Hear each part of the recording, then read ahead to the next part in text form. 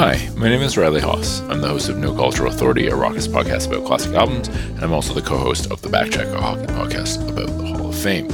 This podcast you're about to listen to is based on my 2013 book, The Beatles Are the Greatest Rock Band of All Time, and I Can Prove It, which you can find online at Amazon and Smashwords. So welcome to The Beatles Are the Greatest Rock and Roll Band of All Time, and I Can Prove It. My name is Riley Haas, and this is Chapter 2. For Chapter 2, I am once again joined by my friend Dave. How are you doing? I'm doing pretty all right. That was really well timed, by the way. The cracking open of the beer. I like that. I was trying to be quiet and subtle about it, but I guess I wasn't. I hope it picked it up, because that was great. And so Chapter 2 is a brief summary of music prior to the Beatles to help try to place them in context, historical context specifically. First off, I want to talk about how we can go about understanding the historical importance of any group of musicians. And I think the biggest hurdle for that is sort of for us, particularly not having been there, it's really kind of hard to go back in time and fully place yourself in a particular era. Nothing can actually like transport us to another time when things were changing in a way that, you know, we were not present for, right? So like it's possible that through art we can sort of get some idea, and for people who were there, maybe that art will bring them back through nostalgia.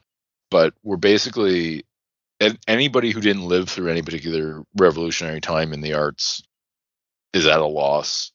It's just the way it is. It's the way time works.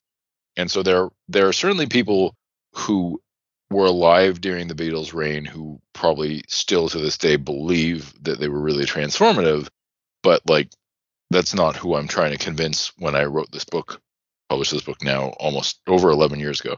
Rather, it's the people who weren't there who I'm trying to convince. And of course, so now I have this barrier because they weren't there, and it's just much harder to convey like the feeling of the moment of things changing forever. Interesting. I'm going to go on a limb here, though, and say that just generally, people are probably pretty comfortable with the idea of change right now. Yes. And things being radically changed. And maybe the importance of the arts in there, which I think if you were to have this conversation even 10 years ago, I think it would have been a much larger, more of an uphill battle to get that done. And when I wrote this book, it was in part in reaction to discussions I was having with friends who were like really, really reluctant to hear this, or they didn't want to hear it because they sort of couldn't imagine exactly what you're talking about. Just on that note as well, Get Back, the much, much longer version of Let It Be, the Beatles' infamous concert film, just came out on Disney Plus last month. And like, I think that's revived a whole bunch of interest in the band and like maybe some idea, even though that is not about the most revolutionary part of the Beatles, really, it's not about that part of the Beatles at all. I do think like it shows them in a way that a lot of people had never seen them before. And that also probably helps people think about them differently than maybe the audience that I was thinking of when I first wrote this. Well, I was just also going to question like how the nostalgia cycle would fit into this. Yeah. Because that also would, I would think, would play into like there would be 2 cycles ago, really? Because they weren't very active in like the 80s, which is sort of where a lot of the nostalgia cycle is sitting right now. That's 30 plus years ago. Paul McCartney was to some extent, but that's it, right? Like, well, and George Harrison had a really big hit in the late 80s, but like John Lennon was already dead, and Ringo Starr was already doing the nostalgia circuit tour by that point. And I honestly don't know how many of Paul McCartney's hits, aside from the ones he did with Michael Jackson, were actually hits in the 80s. Most of them were 70s hits. I think this book sort of formed from like drunk debates at a writers group I was in back in the aughts. And I was the second youngest person in that group. And a lot of them grew up. I was a teenager in the 90s. They were teenagers in the 80s. And they were like, they grew up in a world in which the Beatles were just like, it's a thing that happened for my like older cousins or whatever, or my parents. And, you know, they really didn't seem to get it at all. As you said, it's cycles, right? It is totally cyclical. But I do think there have been groups of people since the Beatles broke up that really were like either really fond of that music and really liable to like or be susceptible to the kind of arguments I'm about to make, or quite the opposite of being like, oh, you're sort of full of shit. And I guess overall, you're trying to make the argument outside of the nostalgia cycle Yeah. for the Beatles, like the Beatles for the Beatles' sake, if you Yeah, will. well, particularly, I'm trying to make a historical argument that doesn't matter how people feel about them, right? Like, in theory, I think there's objective evidence for my case. Is the reason I wrote the book. And in order to get there, I first want to talk about music, both popular music before rock and roll and rock and roll. So first off, by the time of rock and roll's emergence as a popular genre in the mid 1950s, what you might call Western popular music or folk music, which is something separate from high art music, classical music, had undergone a big transformation. It had originated as traditional songs passed down from family to family, distinct and separate from the court music of Europe. You know, people had sort of just passed on songs and just melodies, essentially. There were huge differences from particular ethnic group to ethnic group, country to country, but they passed on songs that were just sort of not refined, I guess is a nice way of putting it. That sort of was in stasis in many ways while art music was evolving. And in fact, when art music exploded in the 20th century, that breadth of music that came into existence in the first half of the 20th century would have been shocking, not just to the people who were actually professional musicians making music for the rich and the powerful, but even just like the people who were passing these folk songs on from generation to generation. They all they really knew were these simple melodies that they essentially inherited. And when we look back at, say, the beginning of the first half of the 20th century, we might see a very limited variety. But to somebody who had grown up, especially in an unschooled house, where all they knew was like the folk music of their village, the music that exploded in the first half of the 20th century would have been utterly shocking, the variety of it. So one of the things I want to talk about is what happened. And basically, prior to the 20th century, there was very little interaction between what you might call the various art musics, right? There are European art music, Indian art music, and Chinese art music.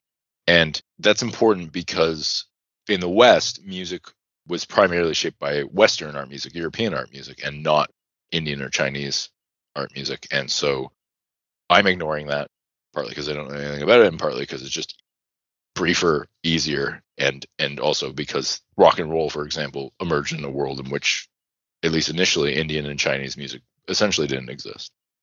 I have a question. Sure. I guess it's not tangentially argumentatively, but you're sort of glossing over the impact, or maybe we'll get to it later, but the impact of African music. Yeah, so I'm not going to gloss over that, but like the thing is, at least as far as I'm aware, the difference with a lot of African music is that there wasn't the same kind of like established continuous tradition of like quote unquote art music as there was in Europe, India, and China. Like there were various kingdoms that had their different forms of music, but there wasn't this persistent, like essentially professional class of musicians that I'm aware of. It may be true. I literally don't know. But as far as I know, in Europe there was a professional class of musicians since the early Middle Ages.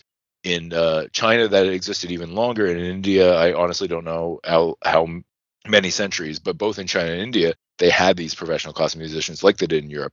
And I don't know that was true in Africa. And if it was true in Africa, it's just been documented so much less than the other three regions, right? That would also be pretty accurate, I think. Yeah. So anyway, I'm going to do a very brief summary of so-called classical music, Western art music, just because I think it helps place what eventually happened with rock and roll in context. So just for anyone who doesn't know anything about classical music means two things. It means Western art music to this day, from its origins in plain song 1500-ish years ago to art music being made today, but it also refers to a distinct period in time. And generally speaking, when I say classical, I mean actually the period of time of classical music in the 18th century and not actually the whole of Western art music. So during the Dark Ages in Europe, there was a little of what would pass for us as a sort of professional music. Greek and Roman music was largely forgotten during the so-called Dark Ages, and people didn't have their time and resources to spend music expression. Basically, music was only in the church, essentially, at that point, or at least our record of that is. It's quite possible that there were the familial songs and stuff I was talking about a minute ago, but like there's like no record of it. The record is church music, and this is normally called plain chant. It was composed for religious services, and it was just a tune with a fairly free rhythm, and they were singing liturgies, and that's all it was. It was different in different parts of the church, but generally speaking, that's all there was that we have a record of it within Europe anyway. And in some places it was written down and standardized, particularly in Western Europe before it was standardized other places, but like the records are not great there. And basically people within the church were the only people who had time and training to both become experts at performing, but also to actually record what they were doing, because, you know, everyone was sort of living at a subsistence level, or a lot of people were anyway. But as wealth sort of came back after the collapse of the Roman Empire, there was more money to spend on music and other things rather than just feeding your family. And so this sort of spread out to the courts eventually.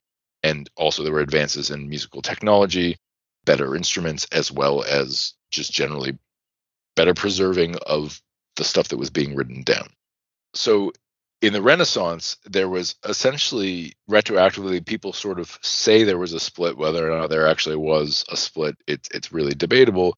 But there's supposedly this split between art music and popular music as the courts get more and more lavish and are more and more willing to spend money on not just musicians, but composers who will write music for these musicians and for ceremonies and stuff, and for people who have instruments who just sort of wander the countryside performing for local towns who are completely divorced from these court traditions. Whether this is more theoretical and a nice way of glossing over the messy reality of history, I'm not actually sure.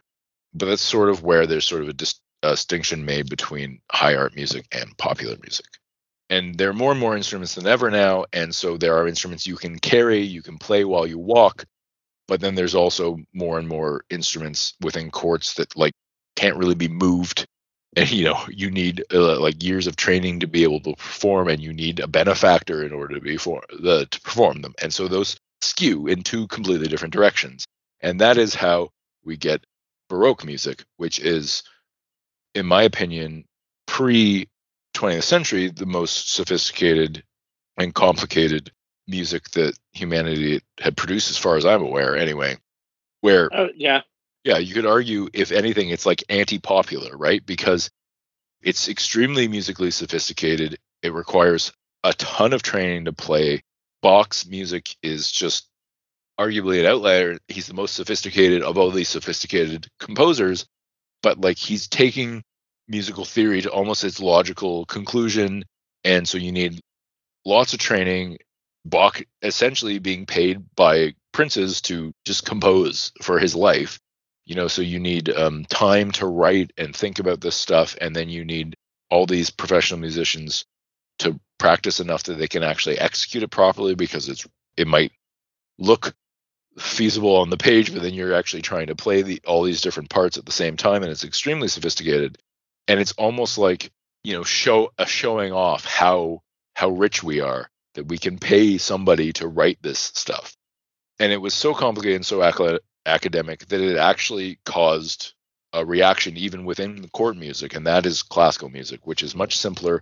It's all about usually a singular musical voice that's catchy. You know, Mozart, probably the most popular composer, you know, is a classical music composer, as compared to Bach, who's Baroque, or Beethoven, who's Romantic. And this music is much more accessible. It sort of rejects a lot of the polyphony of Baroque music, and it's about sort of almost having a good time, or at least enjoying yourself in a way, instead of like these really complicated academic exercises. Now, whether or not the regular people had any idea this was really happening, if you didn't get into a court area at this time, you may not have been aware that there was one decade, there was this really, really aggressively academic and sophisticated music, and then the next decade, it was replaced by like tunefulness.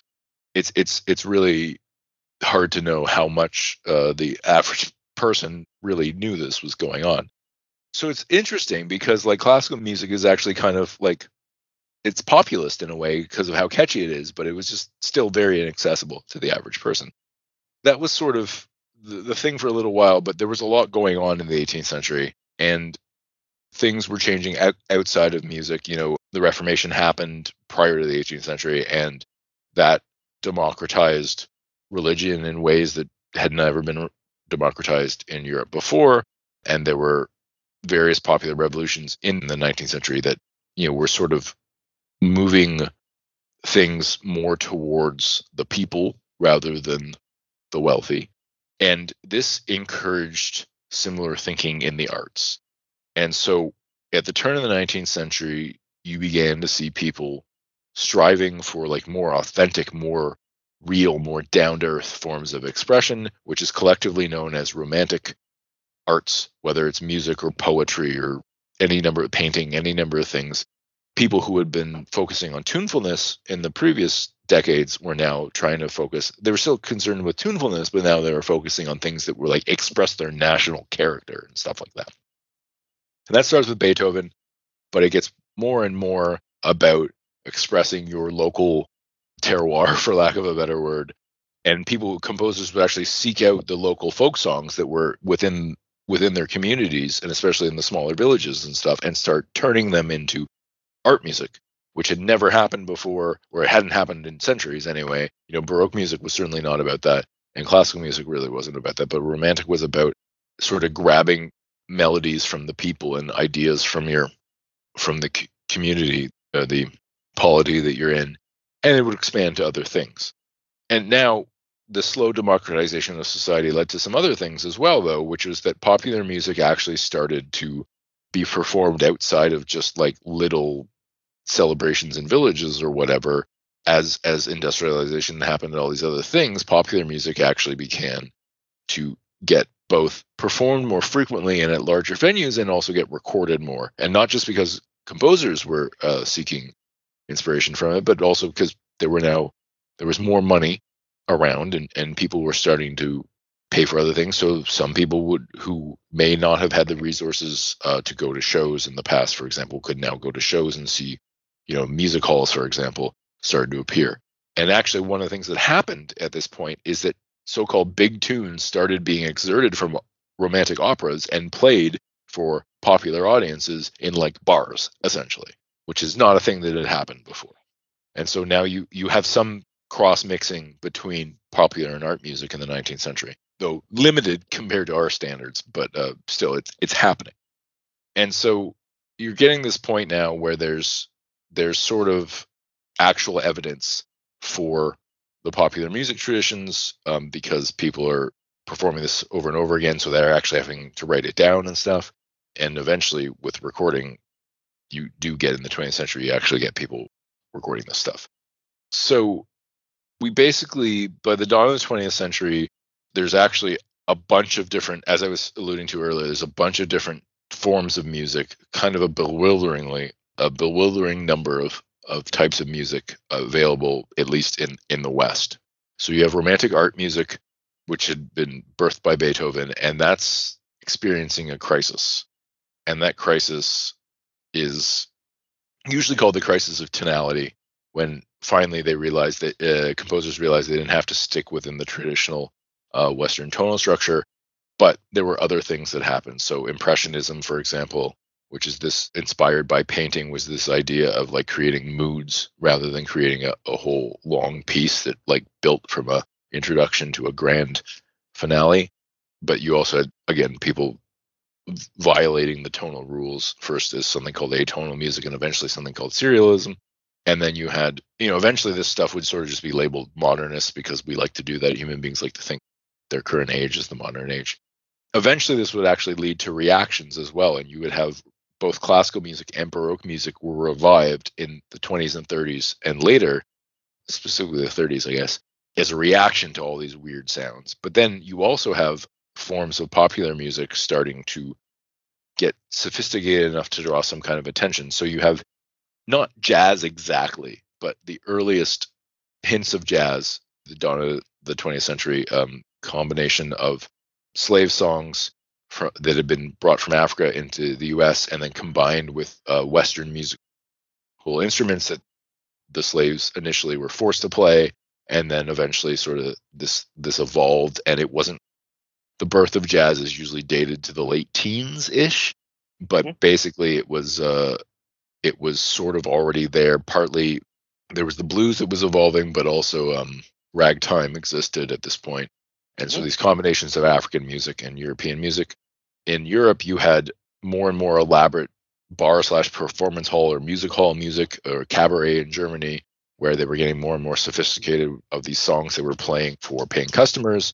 In the US, England, and all over Europe, as well as the rest of the world, but we're focusing on Europe, you had folk music, including the blues in the States, starting to be performed slightly more professionally. Though again, before recording, none of this was that well documented. But basically, at this point, you could listen to a wide a variety of music. If you were in a big city and you had some money and you were in Europe or the US, you could listen to more music variety wise than any other time in history.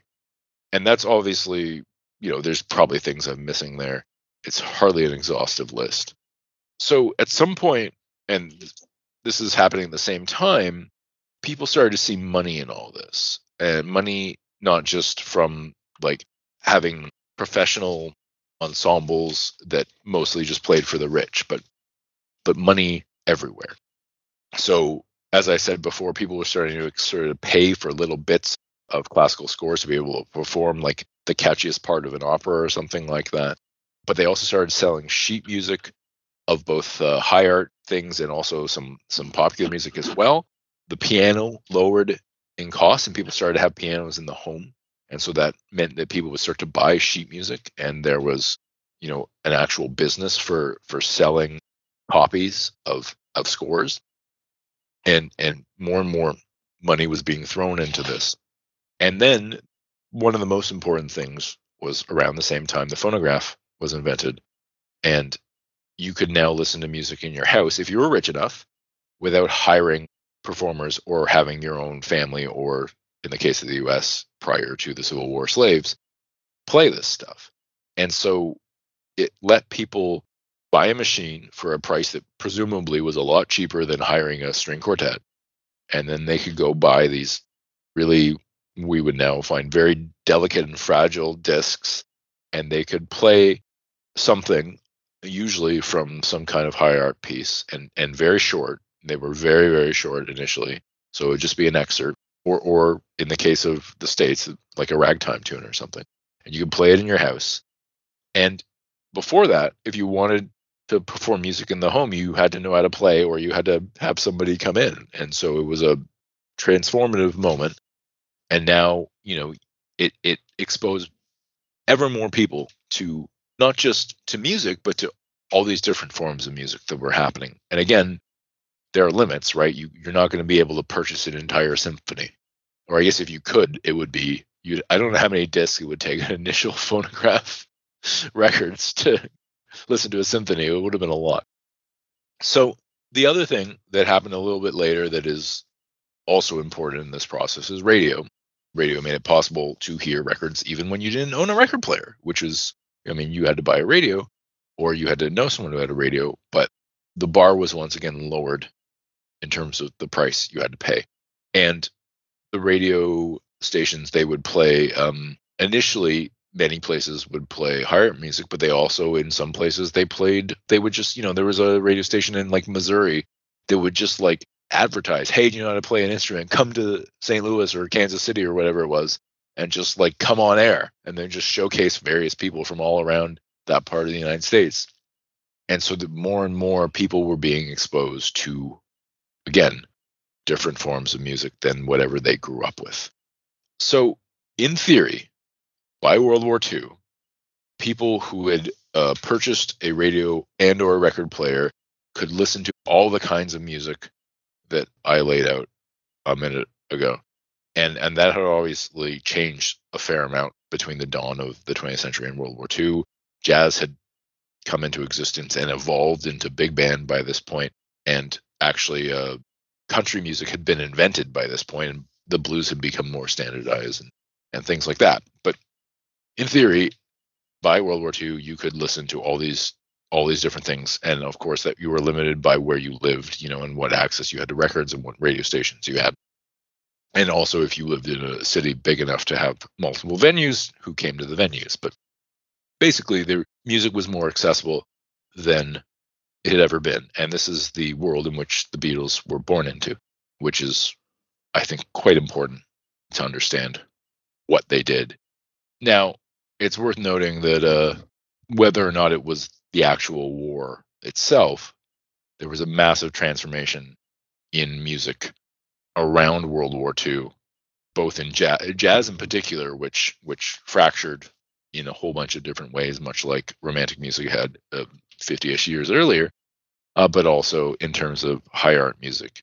This is when weird things started happening in high art music, very limited ways at first, but when electronic technology is first incorporated into high art music, specifically through using tape to replicate sounds rather than using instruments. But that's for later. So now I want to briefly talk about rock and roll prior to the Beatles' involvement with it. It's a specific genre of music, which, depending on your ethnicity, you either call rock and roll or rhythm and blues in the 50s.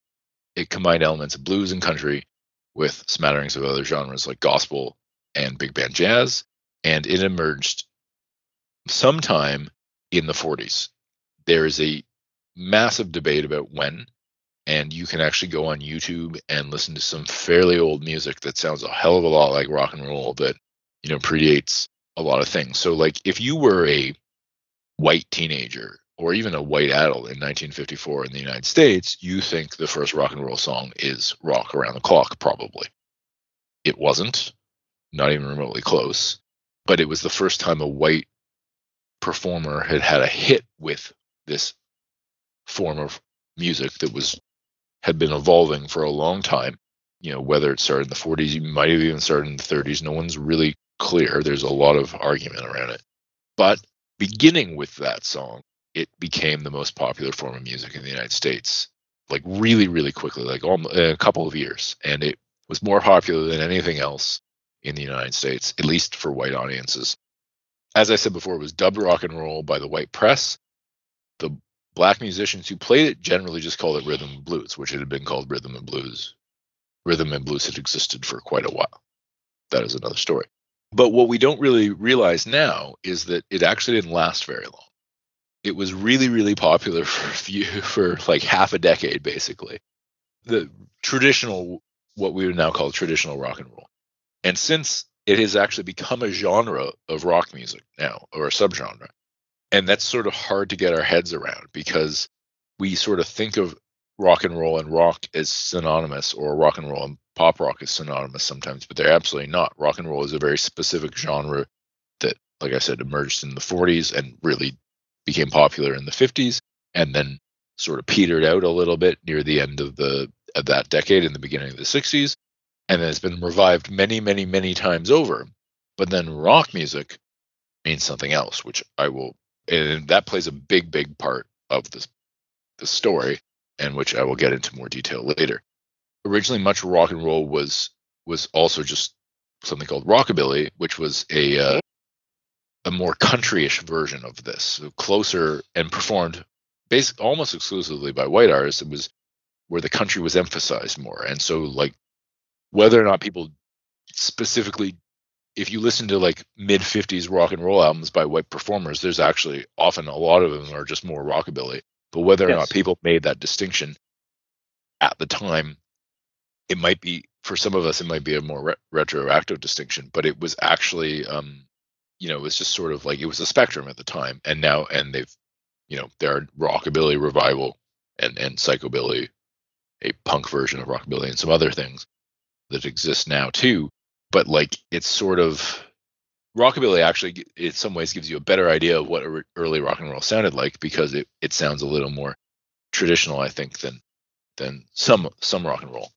So just as with classical has become the catch-all for all high art music, not just the classical era, rock has become a catch-all for all popular music up until a certain point, rather than rock and roll, the genre. So it's important to talk a little bit about the electric guitar in all this, because rock and roll doesn't really happen without the electric guitar.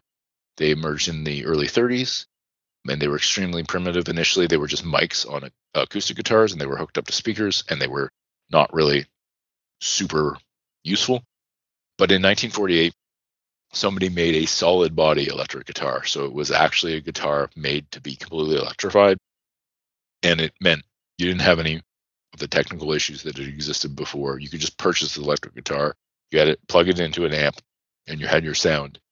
And that, it did two things. It freed up people to actually like consistently perform on these amplified guitars on an instrument that had really not been super popular before, even though it was small and portable. But also it allowed it to be played as like an actual like melodic lead instrument in a way that it had been performed in high art music a little bit, but mostly popularly it had not been used as that. And then in 1951, the solid body electric bass guitar was invented to supposedly replace the stand-up bass, though it took a lot longer to become popular.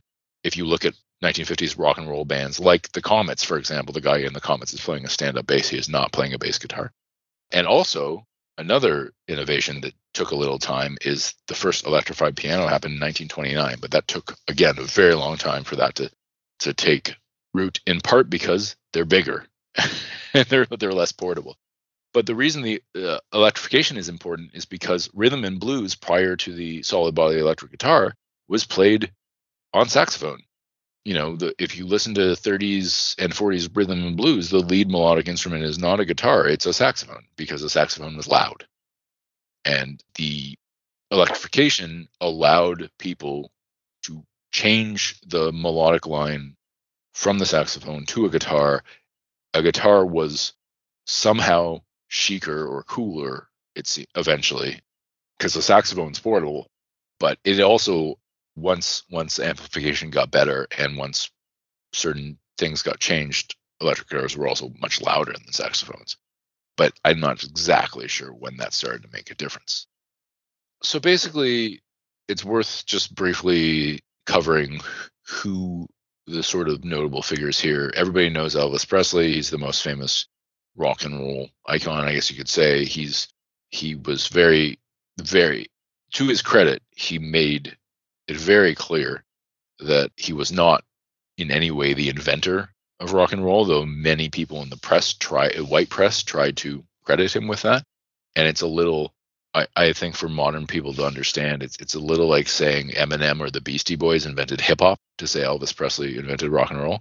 That's laughable. Everybody knows that's laughable. But for some reason, partly I guess because there was no internet and knowledge wasn't as democratized as it is in the 21st century, people sort of white people anyway, believed a little bit that Elvis Presley may have created this. And of course, to his credit, he said many times he did not. But basically, the main musicians were Chuck Berry, Elvis Presley, Carl Perkins, Jerry Lee Lewis, Little Richard in the first wave. And they, as I said before, they created a phenomenon. They transformed this genre, that had been a so-called race music genre, and it became the biggest genre in the United States. It inspired a second wave of rock and roll a little bit later, people like Buddy Holly and some others, and it spread around the world in a way that and popular music hadn't quite done before.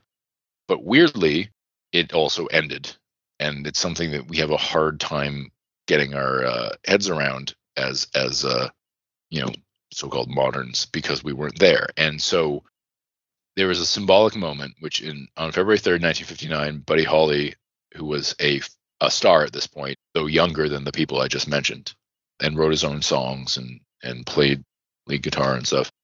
And Richie Valens, who was a teenager who had combined rock and roll with some Mexican-inspired music, and then a guy who's is sort of known to history as a one-hit wonder, the Big Bopper.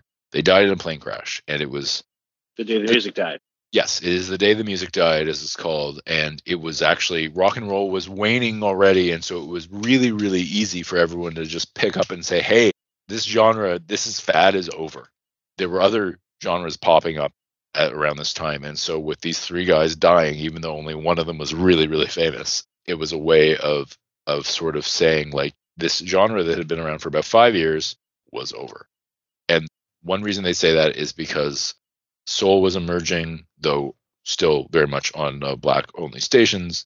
Doo wop existed. Country and Western music was very, very popular among white audiences. And none of these things were fused together, they were distinct. Go listen to an Elvis album from the 1950s, and what you'll hear is Elvis playing rock and roll or rockabilly on some songs, and then on other songs he plays gospel, and on other songs he plays country, and there's like no, and sometimes an entire album will be like this, and there's like no crossover. They don't really sound like each other. It's very, very segmented. And this is the world that rock and roll apparently ended. This is what the world looked like musically. And so what I want to say is that give a portrait of the summer of 1962.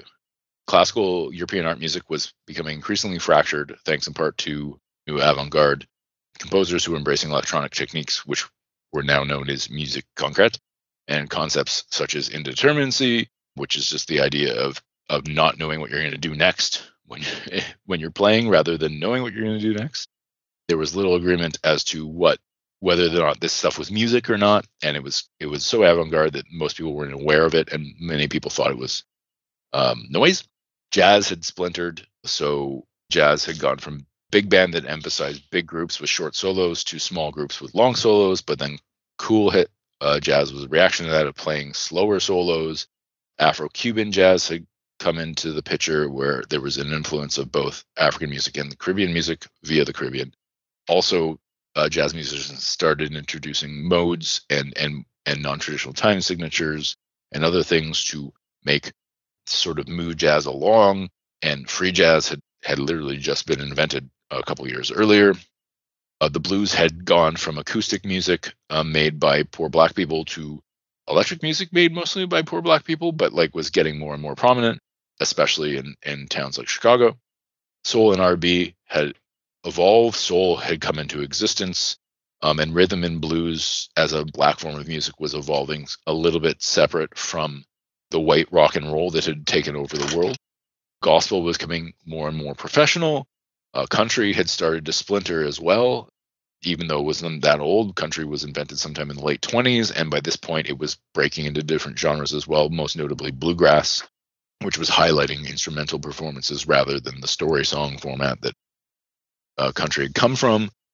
Folk music, which predated country, of course, was becoming highly politicized and super niche.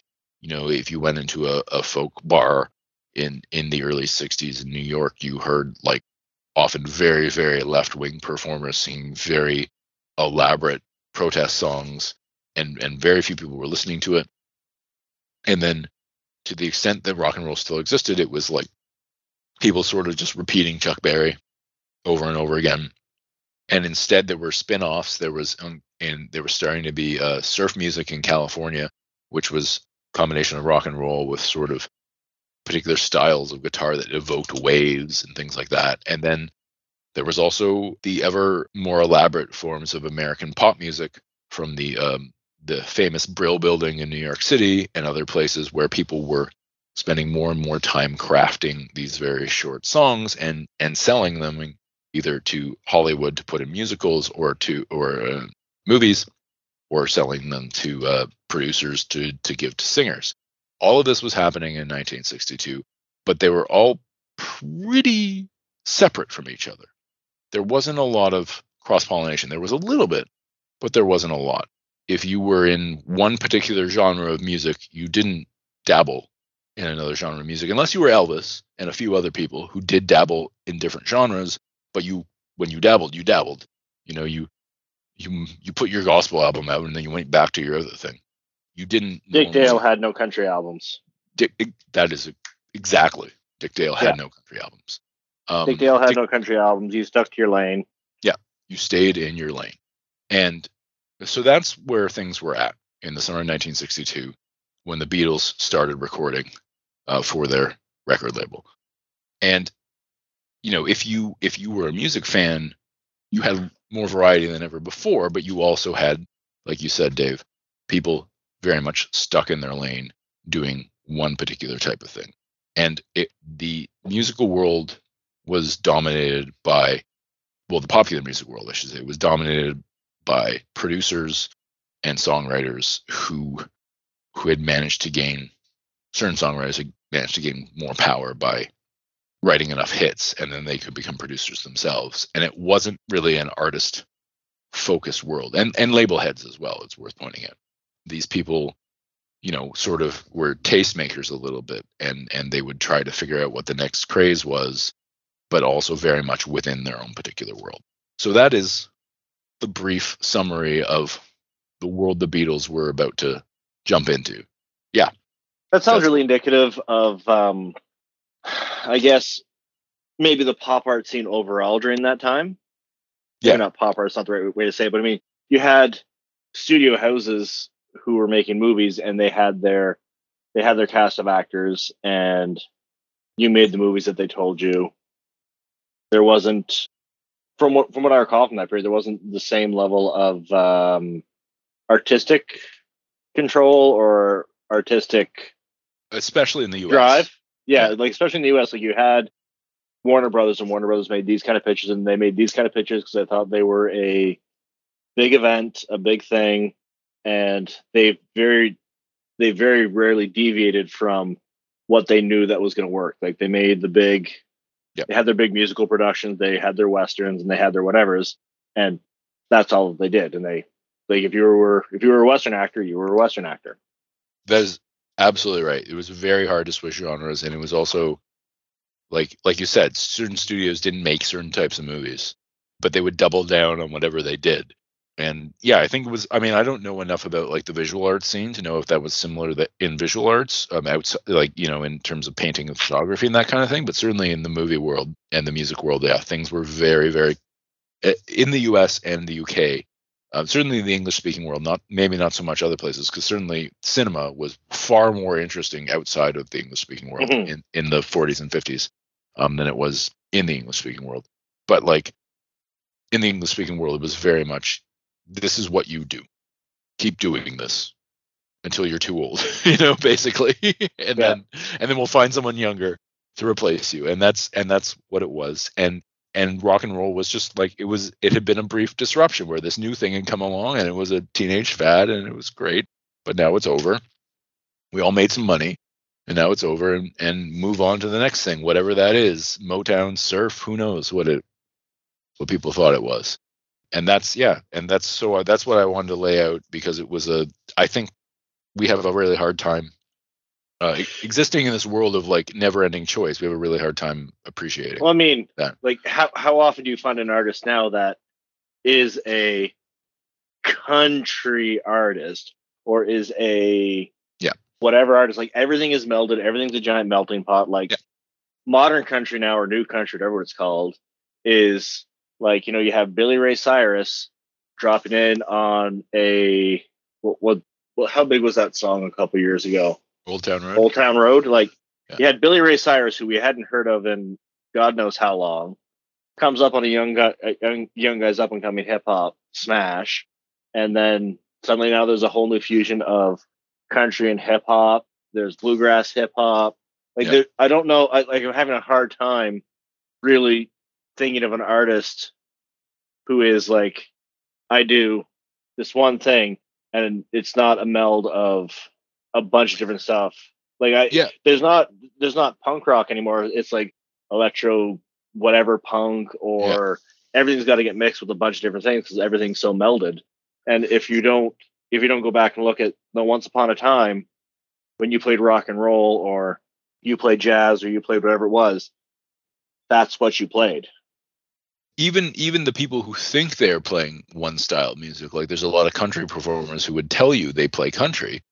That country is through the filter of like 90s country, right? Like it's popped up, or in some cases it's metaled up. Like I've heard some country songs where there's like palm muting, and I'm like, what the hell is What? Yeah, like what is that?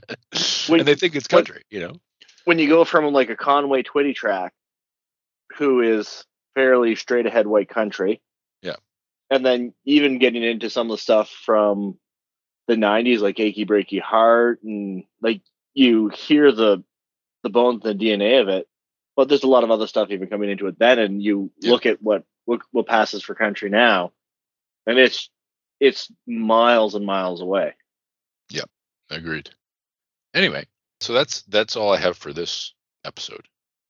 There's not really a lot of point of arguing about this is history. This is what it is. This is just the foundation of your argument. But I think a lot of people who maybe did not experience the joy of like having to hunt on a radio, like even growing up when you had to hunt on a radio station. If you lived in a metropolis of any size, you probably had, even on the FM end, you still probably had 8 or 10 stations. Yeah, we had plenty in Toronto. Yeah, like even in Halifax growing up, there was a good mix of stations, and then there would be community radio, which is who knows. But like even then, even growing up, then there was still a lot more access to different kinds of music. Maybe not more experimental things. It was still a fairly mainstream, but it was starting to get to the place where you were able to find things that were different. Whereas, even when my dad was growing up, there'd be like 1, 2 radio stations, maybe 3 in PEI, and records. You would have to have a record player and a record thing. So it's a completely different mindset of how different can be. Yeah, and it's something I don't think a lot of people would understand, that you grew up listening to what your parents listened to, and that was probably what all you listened to. Yeah, I think absolutely most people listen to what their parents listened to. Yeah, I mean, one of the things that rock and roll caused was a bunch of teenagers start listening to stuff their parents didn't listen to, which created a whole bunch of like concerns. And like if anyone's gone and watched old movies from the 50s, like a lot of that, like, oh my god, the teenagers are out of control stuff was rooted in the fact that people weren't listening to what their parents thought they should listen to, for the first time, or they felt like for the first time. I'm sure it wasn't the first time, but it felt like it wasn't.